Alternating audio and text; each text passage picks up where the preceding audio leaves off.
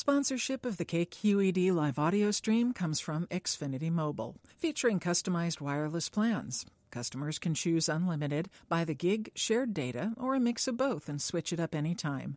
Learn more at xfinitymobile.com. From KQED in San Francisco, this is the Writer's Block. I'm Joyce Maynard, and I'm going to be reading to you from my new novel, Labor Day, published by William Morrow. And if you want to find out more about the book or read more of it, you can go to my website, joycemaynard.com. It was unusual for my mother and me to go out the way we did that day. My mother didn't go places generally, but I needed pants for school. Okay, she said, PriceMart then. Like my growing a half inch that summer was something I'd done just to give her a hard time. Not that she wasn't having one already. The car had turned over the first time she turned the key in the ignition, which was surprising, considering a month might have gone by since the last time we'd gone anywhere in it. She drove slowly, as usual, as if dense fog covered the road, or ice, but it was summer, the last days before school started, the Thursday before Labor Day weekend, and the sun was shining. It had been a long summer. Back when school first got out, I'd hoped maybe we'd go to the ocean over the long expanse of vacation ahead, just for the day. But my mother said the traffic was terrible on the highway and I'd probably get sunburned, since I had his coloring, meaning my father. All that June after school let out and all that July, and now just having ended August, I kept wishing something different would happen, but it never did. Not just my father coming to take me to friendlies now and then bowling with Richard and Marjorie and the baby, or the trip he took us to in the White Mountains to a basket-making factory and a place Marjorie wanted to stop, where they made candles that smelled like cranberries or lemon or gingerbread. Other than that, I'd watched a lot of television that summer. My mother had taught me how to play solitaire, and when that got old, I tackled places in our house that nobody had cleaned in a long time, which was how I'd earned the $1.50 that was burning a hole in my pocket for another puzzle book. These days, even a kid as weird as I was would do his playing on a Game Boy or a PlayStation, but back then only certain families had Nintendo. We weren't one of them.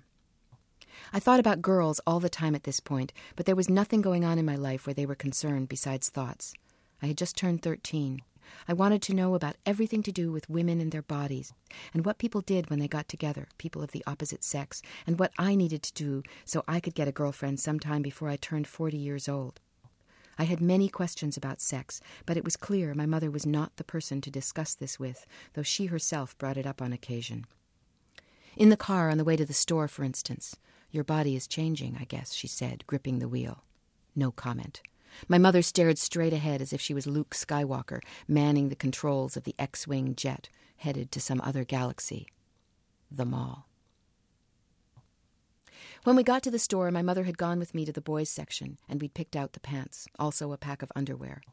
"I guess you'll need shoes, too," she said, in that tone of voice she always had when we went places now, like this whole thing was a bad movie, but since we'd bought our tickets, we had to stay till the end. "My old ones are still okay," I said. What I was thinking was, if I got shoes on this trip, too, it might be a long time before we came here again, where, if I held off on the shoes, we'd have to come back. Once school started, I'd need notebooks and pencils and a protractor and a calculator. Later, when I brought up the shoes and she said, "Why didn't you tell me when we were at the store last time?" I could point out the rest of the items on my list, and she'd give in. We finished with the clothes part. I'd put the things I picked out in our cart and headed over to the section where they sold the magazines and paperbacks. I started flipping through an issue of Mad, though what I really wanted was to look at the Playboys. They sealed those up in a plastic wrapper. Now I could see my mother across the rows of merchandise, wheeling our cart through the aisles, slowly like a leaf in a slow-moving creek just drifting. No telling what she might put in the cart, though later I would learn. One of those pillows you put on your bed so you can sit up at night reading. A handheld battery-operated fan, but not the batteries. A ceramic animal, a hedgehog or something along those lines, with grooved sides where you scattered seeds that you kept moist, until, after a while, they sprouted and the animal would be covered with leaves. "It's like a pet," she said, "only you don't have to worry about cleaning out the cage." I was engrossed in an issue of Cosmopolitan that had caught my eye, an article called "What Women Wish Men Knew That They Don't," when the man leaned over and spoke to me. He was standing in front of the section right next to the puzzles, which was magazines about knitting and gardening.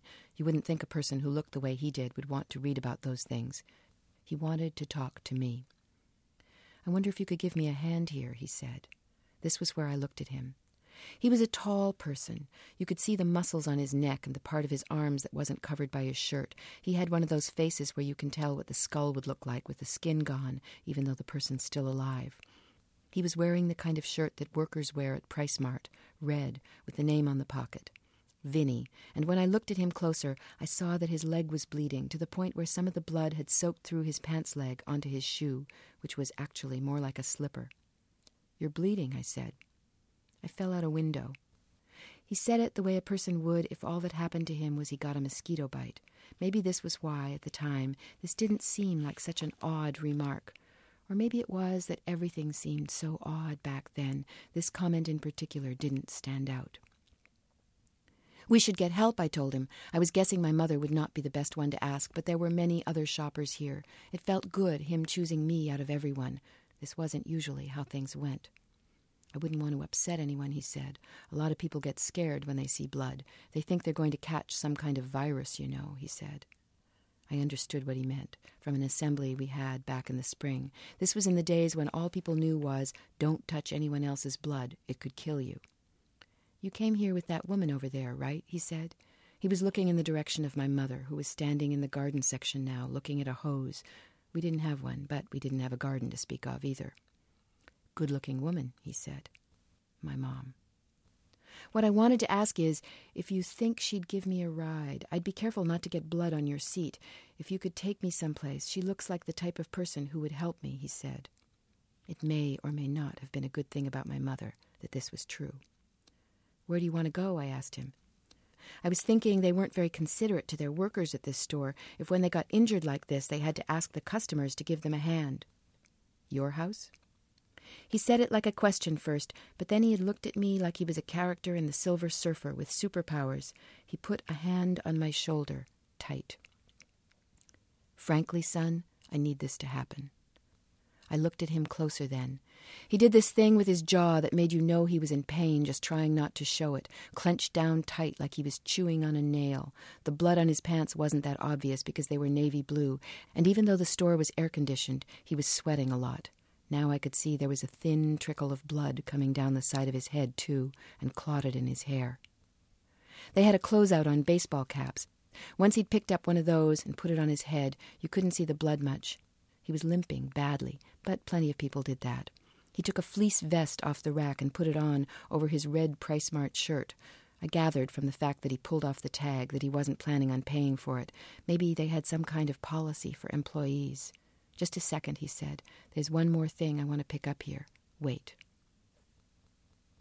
My mother was in the hardware section when we caught up with her.